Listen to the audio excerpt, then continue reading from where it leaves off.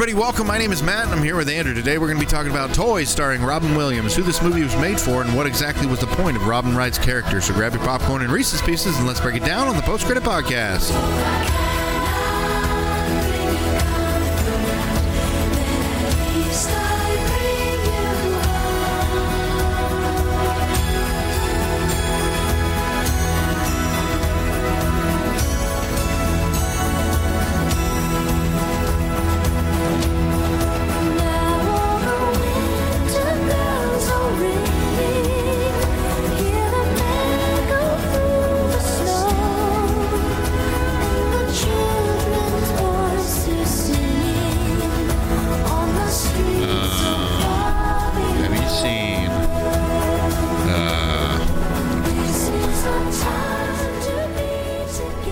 Have you seen Good Morning Vietnam? Yeah. It's one movie I've still yet to see. You've never seen that movie? No. Well, I've seen it when I was younger, too. I think I've seen parts of it here and there. I watched it with Dad, I think. I want to say. Because he's the one that showed me that movie. And then, it's not really a child-friendly movie. I know Michael Scott likes it a lot. Yeah. Because he's always trying to imitate Robin Williams in Good Morning Vietnam. Have you seen Man of the Year? Came out in like 2006 or something. That's basically, where he runs for president on a whim, right? He starts out as a talk show host, but like in like a Jon Stewart type of talk show host, and he just like makes it like an off-color comment, but then he gets like 8 million messages or something like that in vote of support that they would vote for him if he ran for president. So, but anyways, Barry Levinson directed this movie. Good Morning Vietnam, this movie, and Man of the Year. So they've actually worked together. Robin Williams and Barry Levinson, they've worked together 3 times. And Toys is the second one. When's the last time you saw this before we did it for the show? I saw bits and pieces of it like on TV one time, I think. A couple really? times I don't think I've ever seen this on TV. Yeah, it was a while ago, but I mean, to actually watch the movie full on, it's been a while. And there's one scene in the whole entire movie that I always remember, to a point, and it's when the sister gets her head cut off. You know what I mean? When she gets it. I'm fine. Yeah, I mean, that scene, I always remember Joan Cusack saying that over and over and over again. Because it was like a glitch, but it was almost like, it was more... I don't even know if it was a more glitch. Human. It was more human than like robot. Like, even though it was like repetitive like that, and it was trying to make it sound like a robot in a sense. I mean, it's very humanistic the way she said it. I felt like, I'm fine. Who do you think's a better actor, Joan Cusack or John Cusack? John Cusack's my favorite. Well, I know he's your favorite, and you like him as an actor, not as a person. I think they're the. I think actually, in all reality, they're the same person. Who do you think's quirkier? Oh, Joan. I think obviously. Joan is a little quirkier, but they're literally the same actor. In my opinion, I mean, they're almost the same exact actor. It's just Joan Cusack had been doing it a little bit longer than John, and I'm pretty sure of it. I'm pretty sure she'd been acting a little bit longer than John. I think she's older. She's the older sister, but because like in Say Anything, my favorite film, right? She plays in that film as his older sister. Yeah. So, do you remember another movie they did, the more high profile movie they did together? I think they've done a few. Yeah. But do you remember what the more high profile one was? I'm having a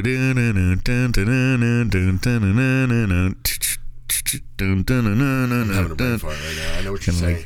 It's one of those songs for the movie. Yeah. Gross Point Blank. Yes. Yeah, he was a hitman. Dan Aykroyd. Yeah, and she was the little secretary person that would mini driver. book right? his, but his sister Joan, she played the one that was in his office, booking his jobs for him and stuff. And she kept recommending that he find somebody to go retire and stop being a hitman and everything. But yeah, those were good together. They're both very quirky and weird, and I think she was probably a perfect fit for this role because she's so quirky and weird at that time period. Because I mean, like, she's always like that, but then she does play some serious roles too. But she was classic. I mean, this is a long time ago. This is 92. I mean, this is a easily almost a 30-year-old picture, and this picture, I would love to see the budget. Do you have the budget on this picture? I think so. It might have to be something that I look up. It's probably pretty horrible, because if you watch the very beginning where I think it was a lot, but I don't think it made a lot off of it, but I think it still made like 18 or something like that. Yeah, but if you watch the beginning where his dad gets taken out with the ambulance, ambulance is backwards. Well, that's how they're supposed to be, though. I know, on camera, but this is supposed to be a movie, where you kind of, don't know, it's the right way. You know what I mean? It's flipped. You know what I'm saying? Like when you're watching a movie, it's supposed to be kind of like a first person viewing of it. You know what I mean? Like you're actually in the movie. Well, the point of it being backwards is so when you're driving, you can see it in your rearview mirror. It's spelled right. That's is that what it was for?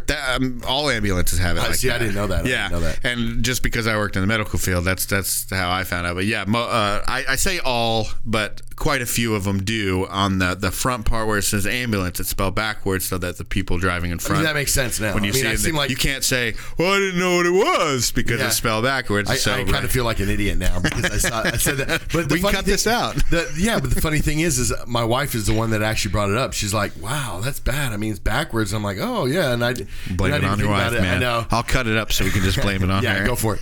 But no, it's just weird because I did not know that, but that makes total sense now. Now I think about it, but.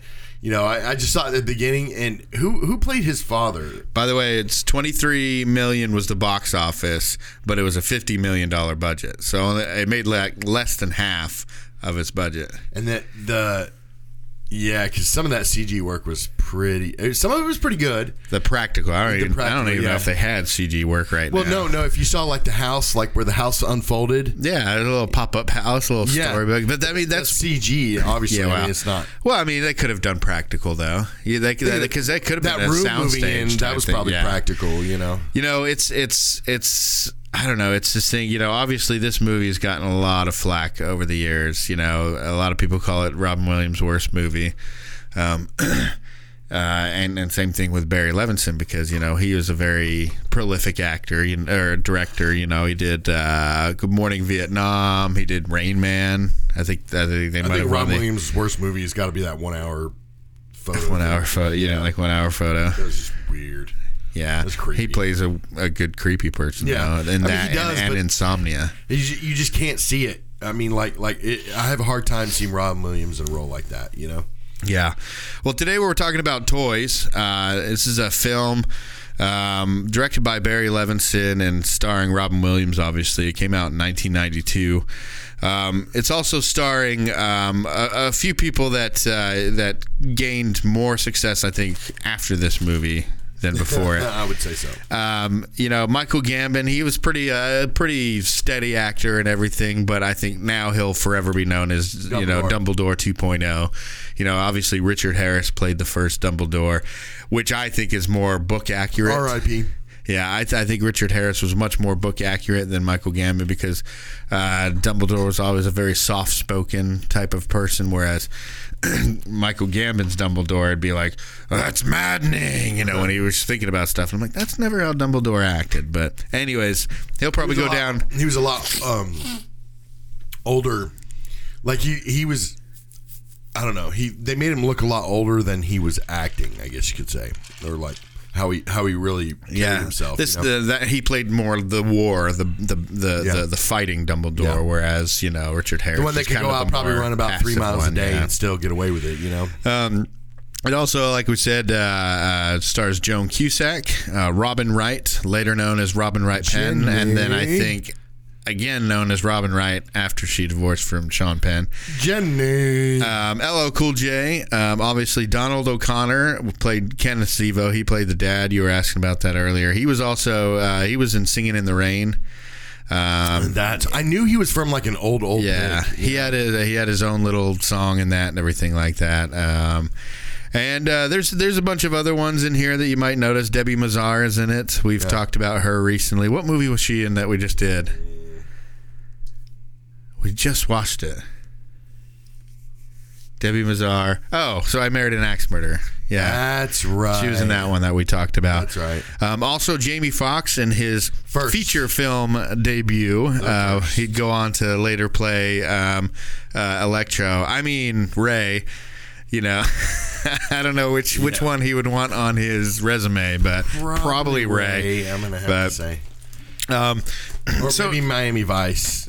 With Miami Vice. Yeah, remember where he was with... With Colin Farrell. Colin Farrell, that's right.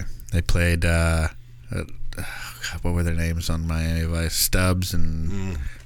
I can't remember. The only reason I know names, or half know names, is because of Psych. I know. Whenever they got their lockers, and Sean made Gus be the black dude. He's like, why I got to be that one? But anyways, this Don Johnson, right? Yeah. Good old Don Johnson. Well, this movie came out in 1992, and it came out in between Hook, which came out in 1991, and Mrs. Doubtfire, which was, I believe, either 93 or 94. But, this was in the middle of Robin Williams, huge stardom in the 90s. Well, and it's funny you say that because the dude was, I felt like he was more popular in the 80s. Than the 90s. Well, I mean, he had like a lot more of his. He was a comedian back there. Did his stand-ups and stuff. He was doing Mork and Mindy back then, television stuff, and then of course he had the Dead Poets Society and Good Morning Vietnam and stuff. But I think he really hit his stride in the 90s because you had movies like Hook, Toys. Mrs. Doubtfire. What are some of the other ones? Well, if you notice, he went from the progression of Flubber was with late 90s or something like that. That's kind of I got nothing against Flubber. Yeah, but Good Will Hunting, that was in the 90s as well. I mean, as soon as he hit the 90s, it was like, he did Aladdin in the 90s. He did Hook, he did Toys, he did Mrs. Doubtfire. He did Jumanji, he did The Birdcage, Jack.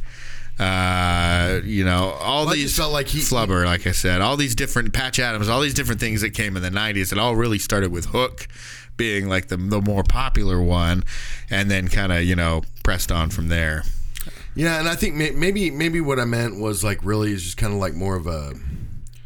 He was a lot more into the comedy side of it, in the 80s, and then in the 90s he kind of went more, like somewhat drama, comedy, comedic drama type films. And then, in the 2000s or whatever, in the late 90s, it was all about like a lot more serious roles. Like, isn't that weird if you think about it? It was kind of like a progression of his mental status in a way. You know what Maybe, I mean? Like his type I think of every movies. once in a while he would dip into the serious roles where he'd have to really reach and probably pull out some of his demons, because obviously this guy dealt with demons his whole life. But he had to really pull some of those out for his dramatic roles because he was so convincing in them. Yeah. And like you said, it's like that. It's like his personality. Every once in a while he'd have to dive into that dark place. And maybe it was a way that, because you're like, this guy is comedy gold, why did he doesn't need to do serious things, but one, he might have just enjoyed doing serious films, and two, it might have helped him work out some of his demons. Yeah, but I mean, if you do notice, kind of, it just seems like the progression of his mental status was, back in the 70s, it was just all laughs and funny, Well, and then, all laughs and funny and cocaine. Yeah, but that's what I'm saying. It's just, you get through the 80s like that, and then you hit the, the 90s, and he's got a little bit more drama, comedy type stuff. And some more cocaine. Yeah, and then you get to the 2000s, and it's, a little healthier. Yeah. Later on in life, just kind of seems like he's not doing a lot more. I mean, he did that comedy role with Christian Bale, that TV show. Christian Bale or no, Kristen Bell? Kristen Bell. Oh, the one with John Krasinski and where he had to sign off on their marriage or something like that. That was a different one. Yeah, or no, it was Buffy. It was Buffy. I don't know why I was saying Kristen Bell.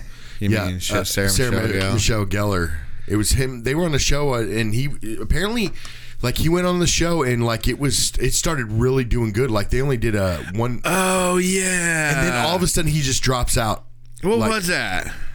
Oh, I don't know. Like, it was getting like real high praise with him in it and everything else like that. Like, people were like glad to see him back on TV, and then all of a sudden I think he just dropped out of the show. or something, and then the show pretty much got canceled at that point. I'm trying to remember what that I'm trying to remember what that show was. What was it? That wasn't Louis. Oh, The Crazy Ones, I think. Is that what it was? Yeah. Maybe. Yeah, I think it's The Craziest, or The Crazy Ones. Is it 2013 to 2014? Yeah, something like that. Yeah, it had Sarah Michelle. And wasn't he her dad or something? He ran an ad agency, and she was his daughter, and she was like a real type A personality type of person. Right. Yeah. But something happened with it, like I think he pulled out of it and just didn't want to do it anymore or something, and then I don't know. But the show was really good because I watched the first episode or something like that. It's apparently he passed away a few months after the show was canceled. But for some reason, I think he pulled out of that show for some reason. I don't know. I can't remember. But yeah. So I just see with his mental status. I mean, he was one of the greats. I mean, he is one of the greats. He is one of the greats. And here we are talking about one of his least liked and least celebrated movies, Toys. But I think it just hit hard with us. Yeah, because I mean, we watched this, when we were younger and stuff. But I didn't realize it until watching it again recently that it's very dark. Very dark, and there's a lot more. There's a lot more to the whole war theme than I remembered there being as a kid. As a kid, it was just like, oh well, this guy wants to come in and make war toys or whatever, and then he gets a little crazy about it. But I mean, it's like this whole plan to turn kids into the soldiers, into the pilots that are actually going to be doing these missions. So that I thought that was pretty interesting. This movie, it came out sometime in December in 1991. Yeah. Was it 91 or 93?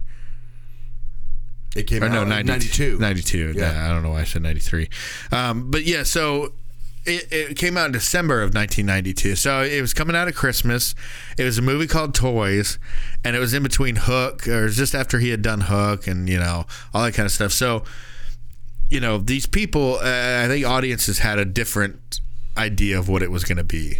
Yeah. It was this movie, and it wasn't, I think in the marketing of the trailers and stuff, there was none of the war stuff in there. Yeah. It was all about, like, the crazy antics in the factory and all the fun toys and the production. The production design of this is just out of this world. And I'm not saying,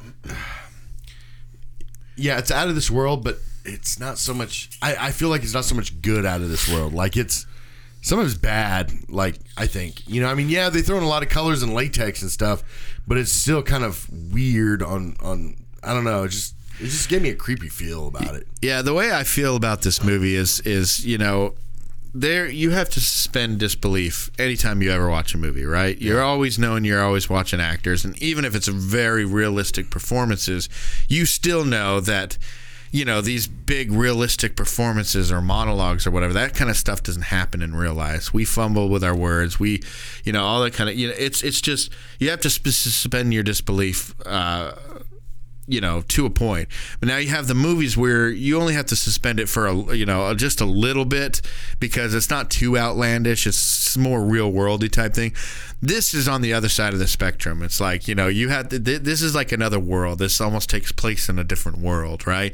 Where you have houses that open up like pop-up books and stuff like that. It's almost like this is a storybook come to life. It's very fantastical and whimsical, and it would be like if you jumped into a storybook about this, because where does this even take place? Is this in like Nebraska or Kansas or something? It looks like Nebraska, huge with all fields the and all that. But it's one of these things where it's not set in our world. No, it's really set not. in a very exaggerated version of our world. Well, the only outer aspect that you get is his military service and his military uniform or whatnot, and then where also you get to go out and see the arcade in town apparently. Yeah, and I was like, suddenly this town come out of nowhere. That kind of took me out of it because I don't remember them going to the arcade. I mean, I kind of did as soon as I saw it, but I was like, oh yeah, I guess they go to, but I was like, it kind of takes you out of it because you feel like you want to stay in those fields because it's like that, like I said, that fantastical world or whatever. But then it's kind of like it cuts and it's real jarring because you're like back in the real world watching these. They're trying to go incognito and they're dressed in like fishermen's getup and everything. Yeah. And I don't know. It's just all. It's a very strange movie. It is. It is. Apparently, it was like a passion project of Barry Levinson's Which for took like him 10 years. Yeah, it was like 8 or 12 or something like that.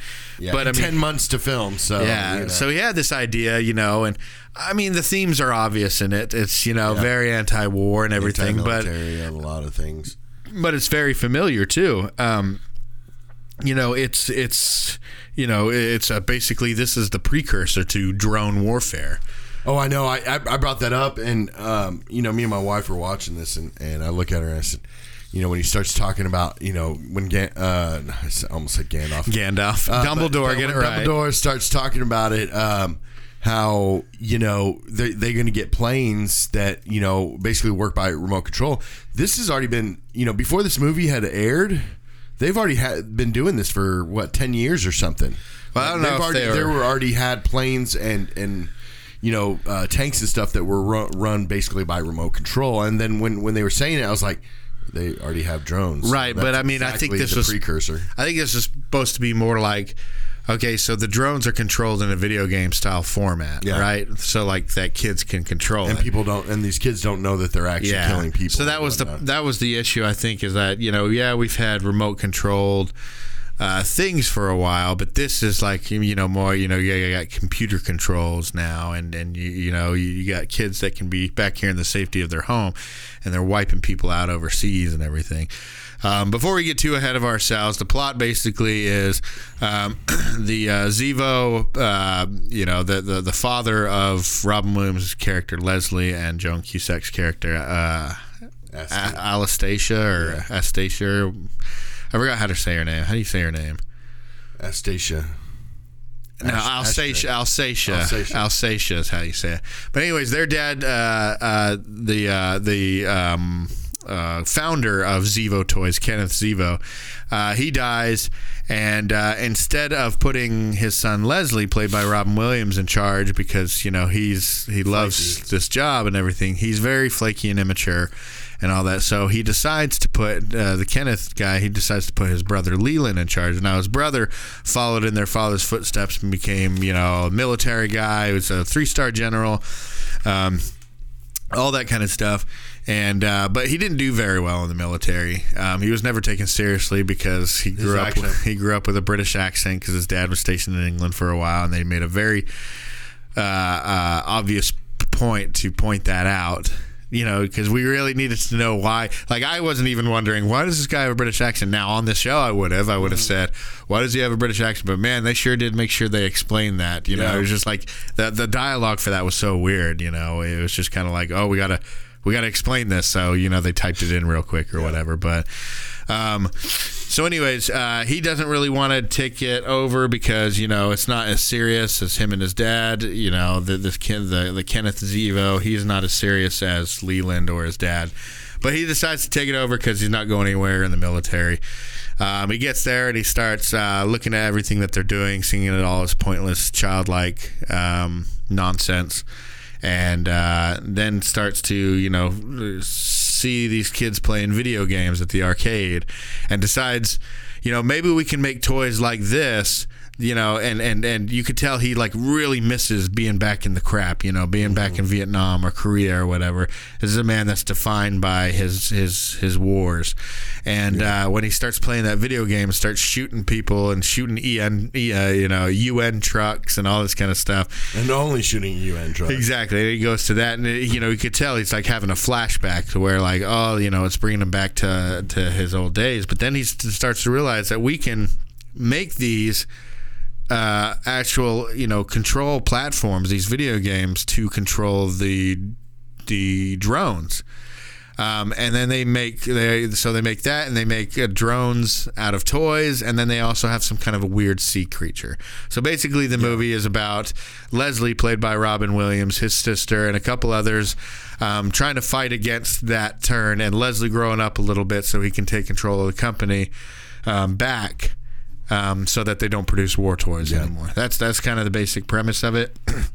I like this movie because, and I think I've mentioned this on a couple past episodes, how you have certain movies that are like a collection of scenes, but it's not like one thought out, put together movie. You know, you have a lot of standout scenes in this movie, you know, when he's walking around with the smoking jacket, the vomit scene where they're looking at the vomit and the unique words and the walls are closing in as they're talking about that. You know, the scene between all the good robot or the good toys and the bad toys battling it out and all that kind of stuff. What do they call it? The swine monster or sea swine or whatever. Yeah. So, I mean, they have a bunch of cool, but I mean, it's not a very good tied together story. No. You know what I mean? And I think it's that's why, you know, so many kids like the movie is because, you know, that's what kids are all about. They're not really interested in watching a well plotted, written narrative. They're worried. They want to see cool scenes. You know, like what do you hear kids say all the time? I love this part. I love this scene. I love this. So they want to see those. So that's probably why we liked it more when we were younger. I still like this movie. Yeah. But obviously not as much because, you know, you're running into all the weirdness of it. Yeah, and it's a lot darker. Like I said at the beginning, it's like a lot darker than you expect for a movie like this and a movie with Robin Williams in it. You know, I mean, it's just there's a lot of foreshadowing. You know, and you know him saying I need more room, and then you know you get Cool J coming in as being his son, and he's basically all about military service, but it seems like he's all about it because he's just trying to impress his father. Yeah. You know? And that's what that kind of seemed like to me.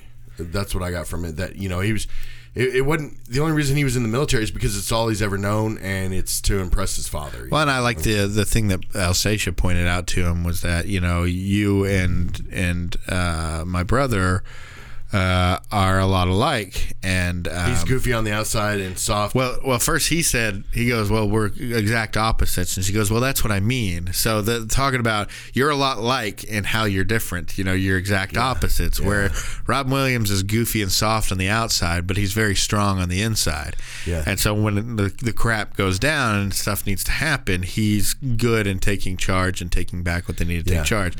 Whereas the Patrick guy, played by LL Cool J, he was hard exterior, but real soft on the inside because as soon as he finds out something bad about his mother or whatever, you know, he's going to switch sides and everything. Yeah. So I thought that was cool, like the dichotomy between Robin Williams and Patrick. So, you know, there are standout moments like that where you're just like, you know, that's really smart. That's really... But I mean, I think that's because, you know, you got Barry Levinson, who's directed amazing Academy Award and nominated films. Yeah. But it's something where it was a passion project that maybe he should have just let go. Yeah. If it took him 10, 12 years that he was thinking about it. Over that amount of time, you know, a movie like this, you know, you would think, oh, it would just get better after that. But sometimes, you know, if you're working so hard on a project to get one done and the studios want to do it, don't want to do it, until you've proven yourself, then, you know, maybe you should just let it go. Well, you know, the thing is you got that director and then you had, you know, Robin Williams.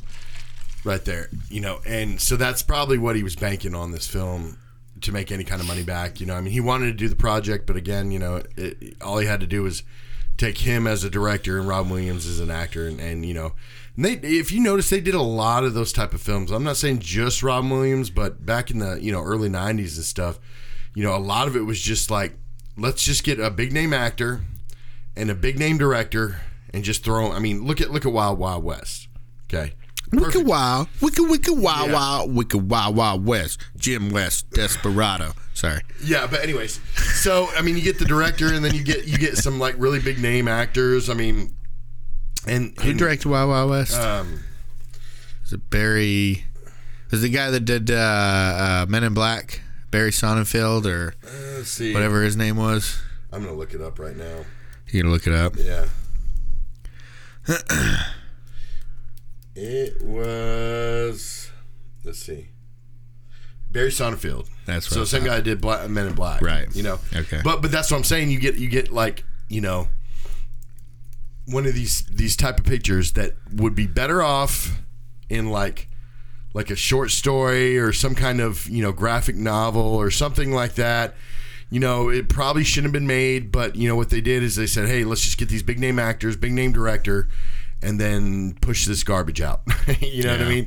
And that's kind of what they did with Toys. I felt like that, the story was just all over the place. I mean, it's kind of been done before, even Patrick's character, where it's like, he admires his dad until he finds out his dad's a horrible person. Until he finds out he's a jackface. Yeah. But, I mean, all of this has been done before, but in this way, not so much. I mean, just because you had just these colors all over the picture. I mean, it was just, so many bright colors. That's what I'm saying. I think as a production designer, oh gosh, I don't know. It's very complicated for me, the name, how to pronounce it. He's a foreign to American films. I can't remember what his name is. But he did some. Jean-Claude Van Damme? No, okay. Definitely not that. But it's the production design was amazing, and it's almost like the visuals and production design didn't deserve, or I should say, the story that was written didn't deserve the visuals that it got. It was almost like this huge, beautiful with the color palettes and stuff like that. The dining room is all red. You had certain rooms that are all yellow, and then the crossword puzzle room where they're doing the vomit and stuff, it's all black and white, or white checkered. The camouflage, to the wallpaper. Yeah. But I mean, just those bright, vibrant colors where we say you gotta, whenever they go to pick the characters up for the funeral or whatever, this is like this box that opens up. And it's like a pop-up book, and and then the front of the house pops out and everything. So I mean, like I said, it's very fantastical. It's got this element to it where if it had a much better story, it would just be an absolutely amazing and beautiful movie. But it's just got a story that's just not really doing much. Well, and plus, if you look at the villain, right, which is the uncle, he's already only time you see Dumbledore as a villain. Although Michael Gambon's played a lot of crappy people, right? But you see him, and at the beginning of the film, he's broken already. You know what I mean? And I think what makes a good villain is that one that just slowly goes from, being total control of his art and his villainous art, or he's just very in control of what he wants to do, and then he's all straight in his head. He's not crazy at all, and then slowly start to break, through a movie where they basically at the end of it, you've just got this psychopathic villain. Where this one, at the beginning of the film, you already saw the cracks. You already saw that he was already a broken person. Yeah, that's a good point. I mean, he makes a really good. He does a really good job of showing. He's walking around with that confidence and strength of the military, but you see the cracks every once in a while, especially when he goes and talks to his dad. Daddy, Daddy, he still talks to him like that. Me. Right. So I mean, obviously. Kenneth, his brother who had died, who was the more playful one, he probably wouldn't have been so, Daddy. He had gotten out on his own. Dad really got taken care of by the goofy son, and he's the most successful one in the whole family, Yeah, because I mean, he, was that where their tent was? In that house. Are you sure? Yeah. Well, I knew that the one guy, I don't know where the tent was, but I just think that, it was interesting because the Kenneth who had started Zevo Toys, he was more goofy, but he's the one that did everything by himself. Started from scratch, built up this toy company, did a great job, and now has this lucrative thing to then pass on to his brother, who's followed in his dad's footsteps and has known nothing but not failure, but I mean just blocks in the road every time he tries to get promotions or whatever. Nobody's taking him seriously. He's gotten up to 3-star. There's no way he's going to get higher than that. And his dad is their dad is laid up and just in his old military ways and days and everything. Literally his uniform. Yeah, just in his uniform. Played by the who's the actor? It's the guy that was the grandpa on Problem Child. Oh yeah, he was on. Yeah, isn't it one of the Rolling Stones members? The Rolling Stones members? Yeah, 6 years ago. Because these guys are what people in Rolling Stones are 150 still, 106 years old. I think so. Jack Warden is the guy that is it. Jack Warden is the guy that he was in 12 Angry Men, Bullets Over Broadway, and more recently or whatever, While You Were Sleeping and Problem Child and this movie and everything. But he always played the Remember him in Problem Child? I do. He was like more of the curmudgeonly guy, but he eventually will come around type of person or whatever. But it's just one of those things where it was interesting that, he's all walking around like military and looks down on the other kid. But he goes into the tent and, Daddy, that's how he talks to him and everything. And it was just interesting to me and to see that Patrick was lost, too, when he found out that, his dad had lied to him about his mom and all that kind of stuff. And, Leslie and Alsace should, just carry on and, do their own thing. So. Well, they get, and she nailed it on the head, with that. I mean, you could tell, like, he kind of, when she said it about him being, soft on the inside and playful on the inside, where, when she said that, it kind of, he gave that look like, didn't want to say it out loud, but, he knew what she was talking about. You know what I mean? Yeah. Like, he puts on this facade for everyone else. He almost looked at her like, oh, shit, yeah, you're right. Yeah.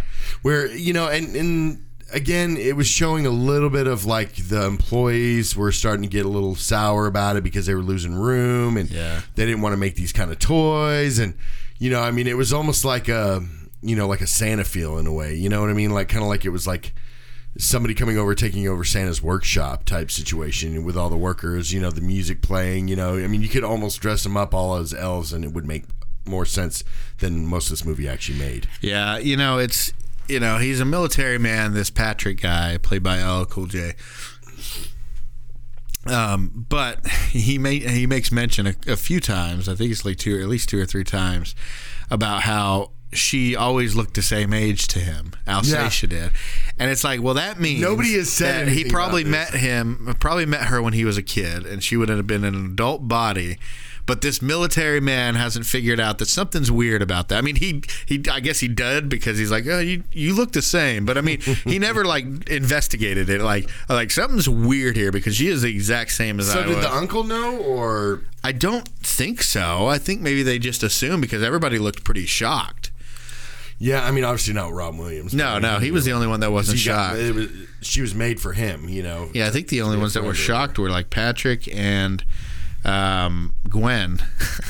Yeah. How useless was Robin Wright's character? Like, seriously, what was the point of her in this movie? Could you have seen this movie with everything happening except for Gwen wasn't in it?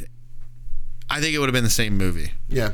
She added nothing to it. Like she was a great character in it because she has like that Julia Roberts type of smile that she was doing, and she's got the southern accent and everything like that, and she like the way that she like didn't know if Patrick was being serious with her at the beginning. That was funny. Well, that, I mean, you could tell that played by Buttercup. Yeah. Well, I from Princess Bride. Yeah.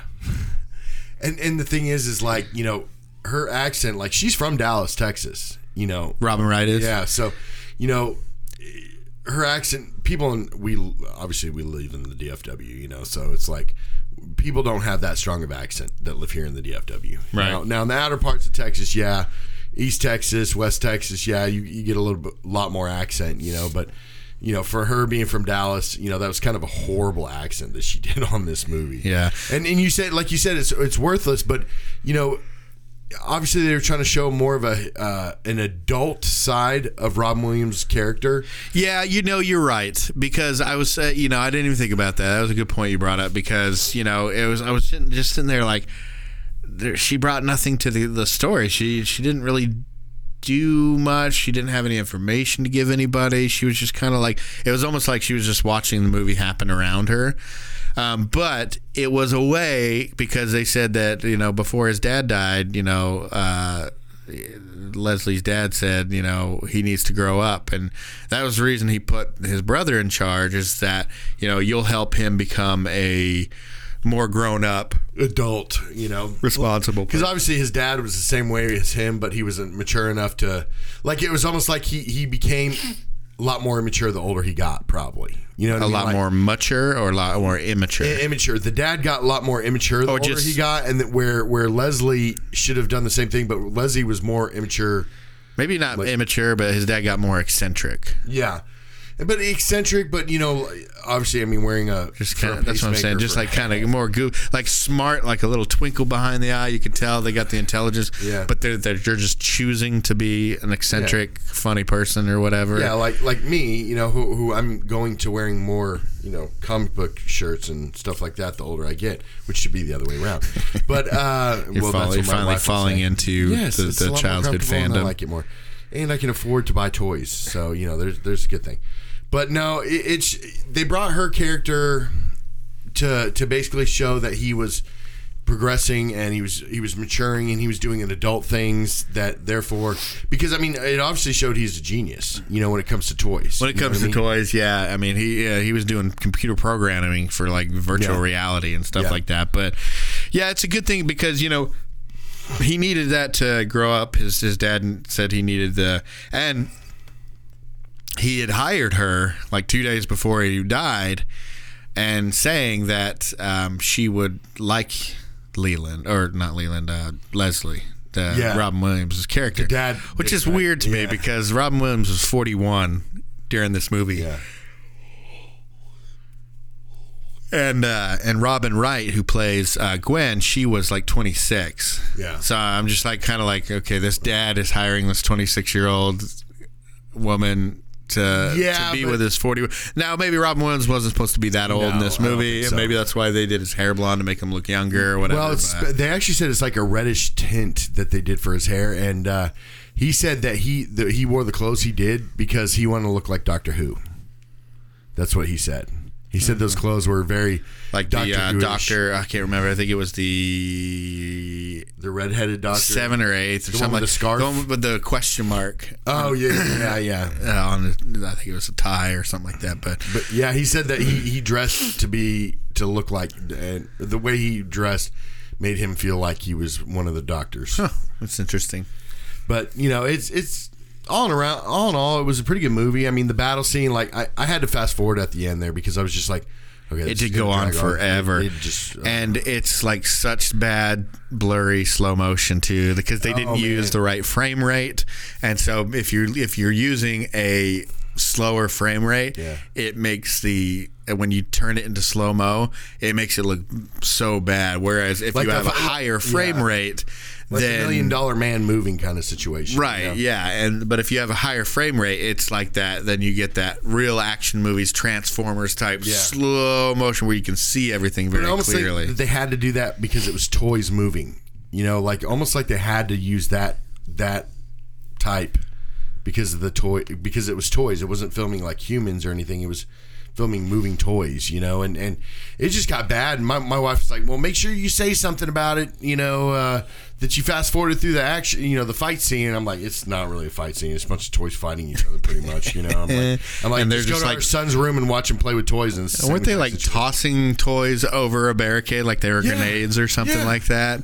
And I'm like, what are they doing? Are you just like knocking over the war toys or something? I don't know. And the monster, I don't know. That whole thing was weird. Yeah, that was the robot monster and everything. A strange thing to throw in there. I mean, I guess because he did say he wanted to do amphibious, air, land, all that stuff. That was the Marines. That was the amphibious, I suppose. But it was just really, it was just a weird thing. It was just really weird. And then the fact that Patrick kept on running off into the fields, and his dad being like, always in training, just like, yeah, just running in a random field. Like at the end when he disappears and they're like, Patrick, he goes, just checking.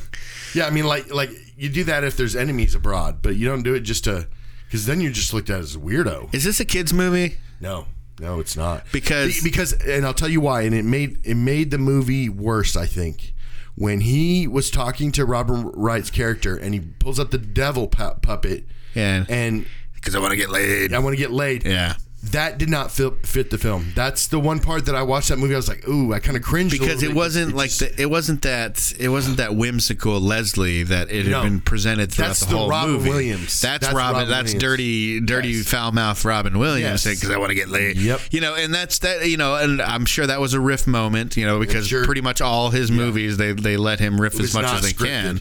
Yeah. So. that, not only that, but there's a scene where it's like a recreation of Forrest Gump. I mean, they're taking Jenny's shirt off, and she, they're getting naked together. And I was like, I guess this isn't a kid's movie or something, or it doesn't know what it wants to be. Yeah, people were getting shot at and such. Yeah, because I was like, nobody died except for the guy from the heart attack, but nobody died, so the violence is like, but I'm like, but then they had that, like, not only the suggested sex scene, but people watching it, Jamie Foxx and the other guy, who's another character actor, a Hispanic actor, I forgot what his name was.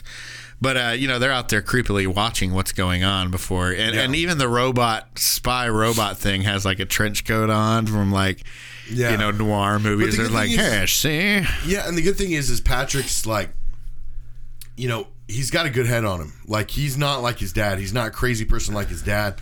You could tell that, like, if he was going along with all this, though. I mean, but he was, but he didn't know. He was doing it blindly because he thought his dad was a type of person that he wasn't.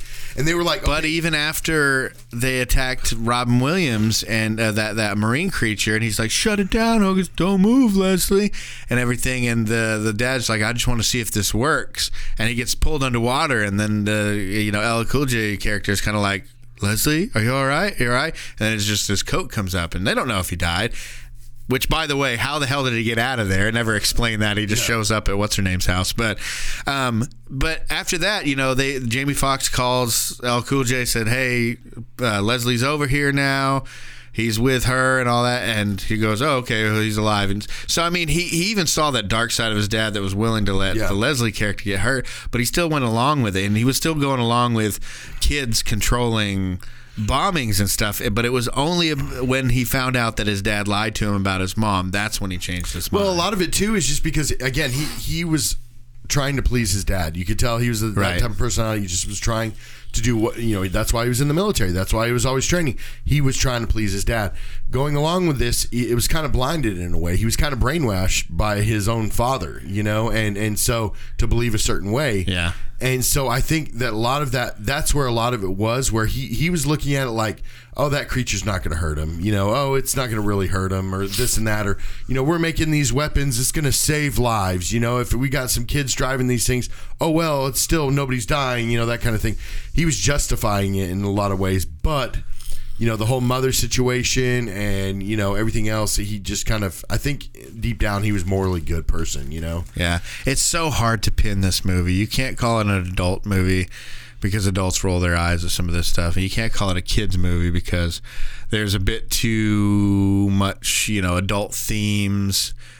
A bit of adult content with the whole taking off the shirts and stuff, but more just like adult themes that I think just kind of go over kids' heads or whatever. So it's kind of like this weird movie that you have to watch when you're younger because you get to see toys fighting, you get to see a warehouse, you get to see some cool stuff like the toys being made and vomit and you know what it reminds me of which one something soldier, the one with the toys, small soldiers, where you're like, okay, is that a kid movie? But it's not really a kid. It kind of is. Yeah, it kind of is. I mean, it's more so than toys, but at the same time, it's still a little bit more violent than. Yeah. I mean, and that's just how we think nowadays. Because back then we were just like, oh, because violence is so.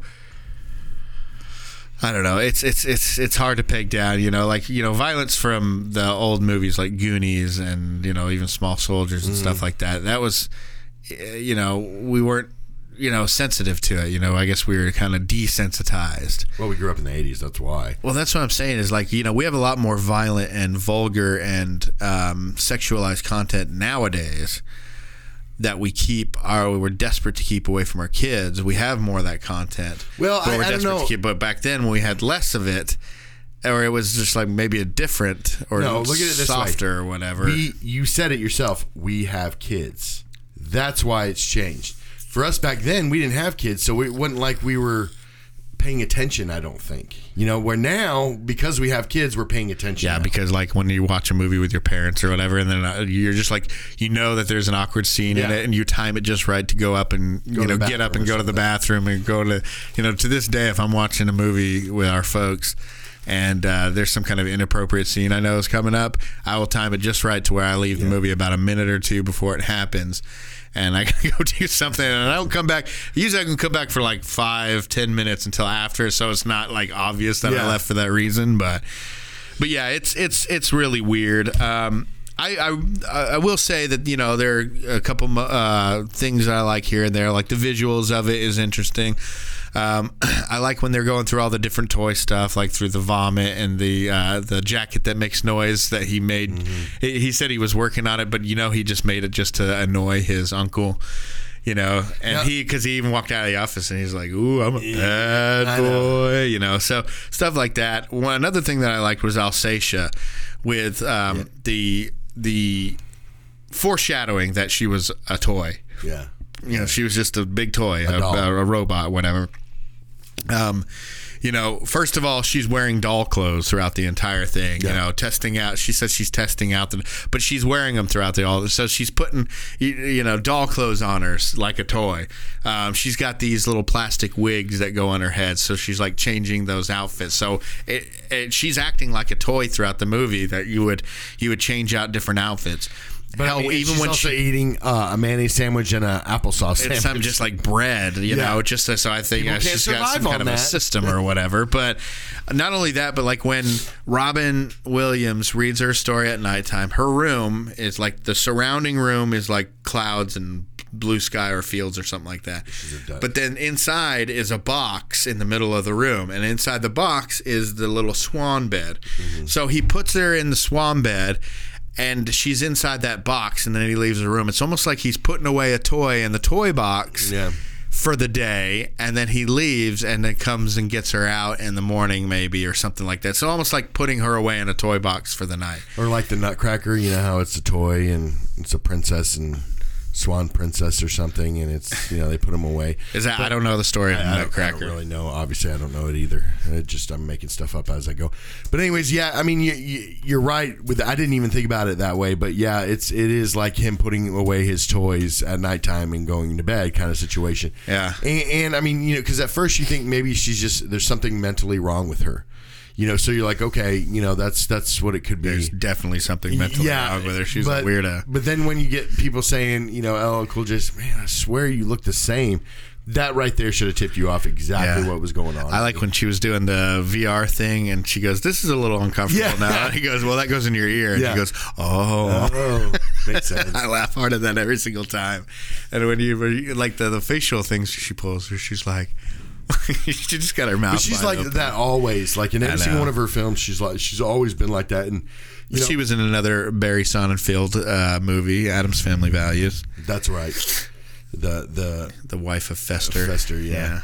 But you know, I just thought, that she always does good no matter what she does. But you know, I was thinking about this. I was like, you know, those two together, Joan Cusack and Robin Williams, they could have made some really, really good, funny films as a couple. Yeah, because the way they are, and they're both quick on each other. You know, like it's rare to find somebody that's as quick as Robin Williams is, and can kind of not give back just as much and go toe to toe, but at least you know.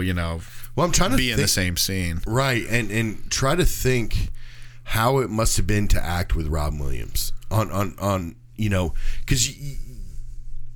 If anybody else would have acted the way that he probably acts on scene, I mean, you hear about these stories, but nobody that has ever acted him really says, "I just can't handle that guy. You know, he's just too much." Most times, every single person that's worked with him, all that you hear is good things about him. Yeah. You know what I mean? But at the same time, it's like, how do you not get frustrated? It'd be hard because you're trying to do your lines or whatever, and he's just doing a different thing at a time. But also, I think you would just kind of just sit there and be mesmerized. That's what I was gonna say. That's the only explanation I can take from it, that you're just, you know, mesmerized by his craft, you know, and yeah, it'd be frustrating to say stuff, but I mean, it probably have made the situation better. You know, maybe a lot of people were able to ad-lib as well with him, you know, along with him on a lot of stuff, or maybe he just carried every single picture he was in, you know. Must have been. But what is your probably favorite role that Robin Williams has ever done? Hook, yeah, Peter Banning and Hook. Really? See, look, so that was always like my go-to thing, you know, out of childhood. that one, Mrs. Doubtfire. That's a good one. That one was really good. Like those two were like my huge main Robin Williams movies. I mean, even before Dead Poets Society and all that kind of stuff. And I understand he's done a good job there. Good Will Hunting. I think he got a nomination or actually won for the supporting actor in Good Will Hunting. All these. He has lots of good roles, but I mean, I think with me, it's just linking it to my childhood. It's a nostalgia thing, and for me it's Hook and Hook, Mrs. Doubtfire, and to be honest, this movie. Well, Genie's my favorite one with him in it. Yeah, just because and it's not so much his acting, but you can hear it in his voice. The way he's acting, and and a lot of it's just. I mean, same thing. Replaced by Will Smith. Yeah. Who is in Wild Wild West? Yeah, another Barry Sonnenfeld. But it wasn't that bad of a. I don't feel like Will Smith did a bad job as Genie. I'm not saying it's good. I mean, because it's hard not to compare him. But I didn't like him, but I don't blame Will Smith for it. Yeah. It's one of those impossible tasks to be able to have somebody like Robin Williams in this. To step in those shoes and to try to do some kind of a good job. I like that they didn't have him try to copy Robin Williams' manicness and kind of do his own thing. Yeah. But it wasn't. It was just a different story. You have this Aladdin and then you have this Aladdin. And they're just two different stories that happen to have the same plot beats and characters and stuff, but these live action Disney things that they're doing, it's just I see every one of them that come out as just a nightmare. I feel like they get worse and worse. Yeah, I think 101 Dalmatians with Glenn Close like 10 years ago or whatever, that was pretty good. Well, even the one with Emma Watson, I didn't like that one either. But a lot of people did. I like Ewan McGregor. Yeah, because I always like him in anything he does, and he was that candlestick thing. But yeah, I don't know. But I'm just thinking like Mulan did horrible. Yeah, Mulan did horrible. Lion King was garbage. I mean, because it was like, live action. No, this was still animated. It was. The whole thing was still animated. Now the soundtrack was pretty good. I mean, getting Donald Glover. I prefer Lion King soundtrack, the original Lion King. Okay, I do too. But. Having Donald Glover come in. Well, you're a Donald Glover fan, though. You're a Childish Gambino and Donald Glover fan, so. But it's just that did good. But either way, with Robin Williams, it's very hard to find a film that he doesn't. Were you not a Beyonce fan, though? I didn't think you were. No, I hate Beyonce. So then you shouldn't like the new Lion King because she played Nala. I know, but she, you're getting a lot more from Childish Gambino as far as acting and things like that. You're not a big Bay fan. Nope, I can't stand Beyonce. I can't do it. I don't. Something about her, just her personality or something, just drives me up the wall. Has she done anything in the last 5 years or anything? I mean, put a ton of albums out. Has she? Oh yeah. Oh okay. I didn't know. I think she just put one out or something. Into that whole thing, we'll probably lose some fans just for saying that. I know that you don't talk smack on Beyonce. I don't hate her either. I'm not a fan. I nothing her. It's just a part of a different culture or style of music that I just don't listen to. And I liked her when she was. I like Destiny's Child. I think they had some really good catchy hits, and they do. She's talented. I mean, I'll give her that. But I don't even like. I don't like her music. I'm just not a fan. I hear that she's very not. She's not very well spoken. Like that's why she doesn't do a lot of interviews, because it's been said that she doesn't sound very good or doesn't sound very educated. It's funny because you hear her in her music, and she's very boisterous in her music, but when she talks, she's not a very loud talker. Have you noticed that? She's just kind of quiet. I don't know. Maybe I just haven't listened to many of her interviews and stuff, but I just know that she had the greatest video of all time. Whatever. What? Remember Kanye? He took the mic from Taylor Swift and was like, I just want y'all to know Beyonce had the best video of all time. All right? Best video of all time. That whole situation really went a direction that I never saw coming. Like, I never saw the fact that, like Taylor Swift, like Kanye would come out and apologize, but Taylor Swift wouldn't have it, and everybody hated Kanye because of it. She came out on top of it, and then like he doesn't even talk to Jay-Z or friends with Jay-Z or Beyonce anymore. Like, well, because he's with Kim, the Kardashians. Yeah. He's kind of got off the deep end. And then he with became a conservative. But I mean, yeah, that whole situation went totally in the direction I never saw coming or going. Yeah, because what was it? He heard what's been happening with Taylor Swift with her music, her masters.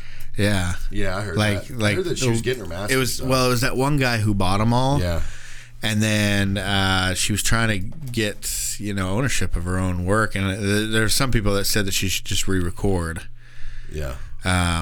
Because she owns the songs, just not the masters or something like that. But it's terrible when you got an artist out there. It's like, I understand there's corporations and there's contracts of and this guy paid for it and all this kind of stuff. But I hate that world that we live in where everything boils down to ownership laws on art that comes from somebody's, I don't know. It's like this person had didn't control, had no part of her career, wasn't around, just happened to be in the right. But I think Michael Jackson did the same thing when he bought the Beatles. When he bought all theirs. I think him and McCartney went sideways for a little while because I think McCartney wanted to purchase all those the rights and stuff, and Michael Jackson came and swooped them all up. So I don't know. Yeah. That was a big thing. Get back to this movie real quick. What would you say is your favorite scene, and what would you say is the most iconic scene? My favorite scene, I'm gonna have to say when when Joan Cusack gets her head cut. The robot head gets knocked off, and then I'm fine. Yeah,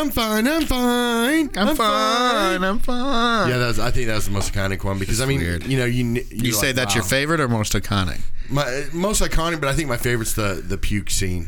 I think you're gonna go, oh yeah, when I say what I think is the most iconic scene. So my favorite is like the vomit where the walls are coming in and everything. I think that's really cool. I saw behind the scenes and you see when some of the walls, that one Asian dude that was in there, he almost got his foot broken from one of the pieces that was coming and pushing in on them. Mm-hmm. That had to have been stressful to act that because you're trying to get the timing of what your lines are just right. And did you notice that was Nancy Cartwright, the one that does the voice of Lisa? You notice that she was in this movie? Yeah. Lisa Simpson. Uh-huh. But anyway, she was in there too, and just to get the timing of all your lines down as to where you're done talking by the time it all ends. I don't know. I just thought it was very unique, and just seeing them push in like that, and you don't even notice it until they've started to come in a bit. Then you're like, oh, these walls are moving now, and everything. But you every time I'm like, I'm gonna notice it this time, and then I don't realize what scene I'm in, and suddenly the walls are moving in. I'm like, I missed it again. But anyways, that was good. I like the opening scene with the music. The closing of the year. I think it's a great song. That's why we opened with it. And all I kind of, I just think it's a great song for this song or this movie, even though it's not really a Christmas movie. Opens and closes with the little Christmas play that, for some reason, I guess kids come to the toy factory to put on a Christmas play. Yeah, it's very weird. Confusing. Yeah. But I think the most iconic scene is the music video they do. The Yolanda and Steve. Oh, yeah, that was so hilarious. I mean, and the music, it's a good song. Yeah, it's catchy. It's like, into the what's the name of the band that does that? Yolanda and Steve. No, but Whip It, who sings that song? Is it Dexter's? Not Dexter's Midnight Runners or whatever. It's gonna really make it mad that I don't know the song. Whip it good. Devo, that's the one that does it. I don't know. That's kind of reminding me of Dexy's Midnight Runners. Is that the ones that did Come On Eileen? Probably. Okay, I'm getting my 80s bands mixed up. But Dexy's Midnight Runners, they do Come On Eileen. Okay, so Devo-esque. It was very Devo-esque because they had their red hats. Yeah. I mean, the red hats in Whip It were a little different, but their costumes in there and the way that he slipped out of the back, it's just a catchy song, and it is. And I think Joan Cusack's pretty much going the entire time while he slips out the back to go handle some business, and she's just literally just going into it, and it's like, how is this not weird thing? Yet the people are like actually enjoying it. The guards are enjoying it. Yeah. Well, do you have anything else to say on this? I don't. Did you enjoy it at least? Yeah. I always enjoy it. I mean, I enjoyed it when I first watched it. It's one of those movies that I will watch every once in a while, probably every 30 years kind of thing. It's not one of those ones that I look forward to watching, weekly or yearly. No. I will try to watch this every so often, 2 or 3 Christmases. I will watch it at Christmas time because of the Christmas themes to it and everything. But I don't know. I'll watch this every few years or whatever. But it's a very confusing movie. Yeah. There's a lot to like about it, and there's a lot to go, what? Why? Yeah. I think it's fine to watch with your kids. If you're sensitive about certain things, you can fast forward. It doesn't actually show anything, and you can get through the naughty parts, I guess, pretty quickly. But it's one of these very confusing movies that I loved as a kid because I loved all the different set pieces. But when I'm thinking about it as an adult, when I watch it as an adult and putting it all together as one coherent story, I think it fails there. But nostalgia reasons or to see another work of art by Robin Williams, it's worth it for that. It's worth it for all the cool little set pieces every once in a while. If you have it on Prime or on HBO or Netflix, if you ever find it on there or whatever, definitely give it a watch. See if you like it. I don't know if I'd recommend paying money to rent for it or buy or whatever, but if it's on, it's good if you got nothing else to do to watch it. I'd recommend watching it around the holidays. It kind of gives you a better sense of watching it, and I think the kids will like it for those set pieces too as well. So. If you guys want to get a hold of us, we're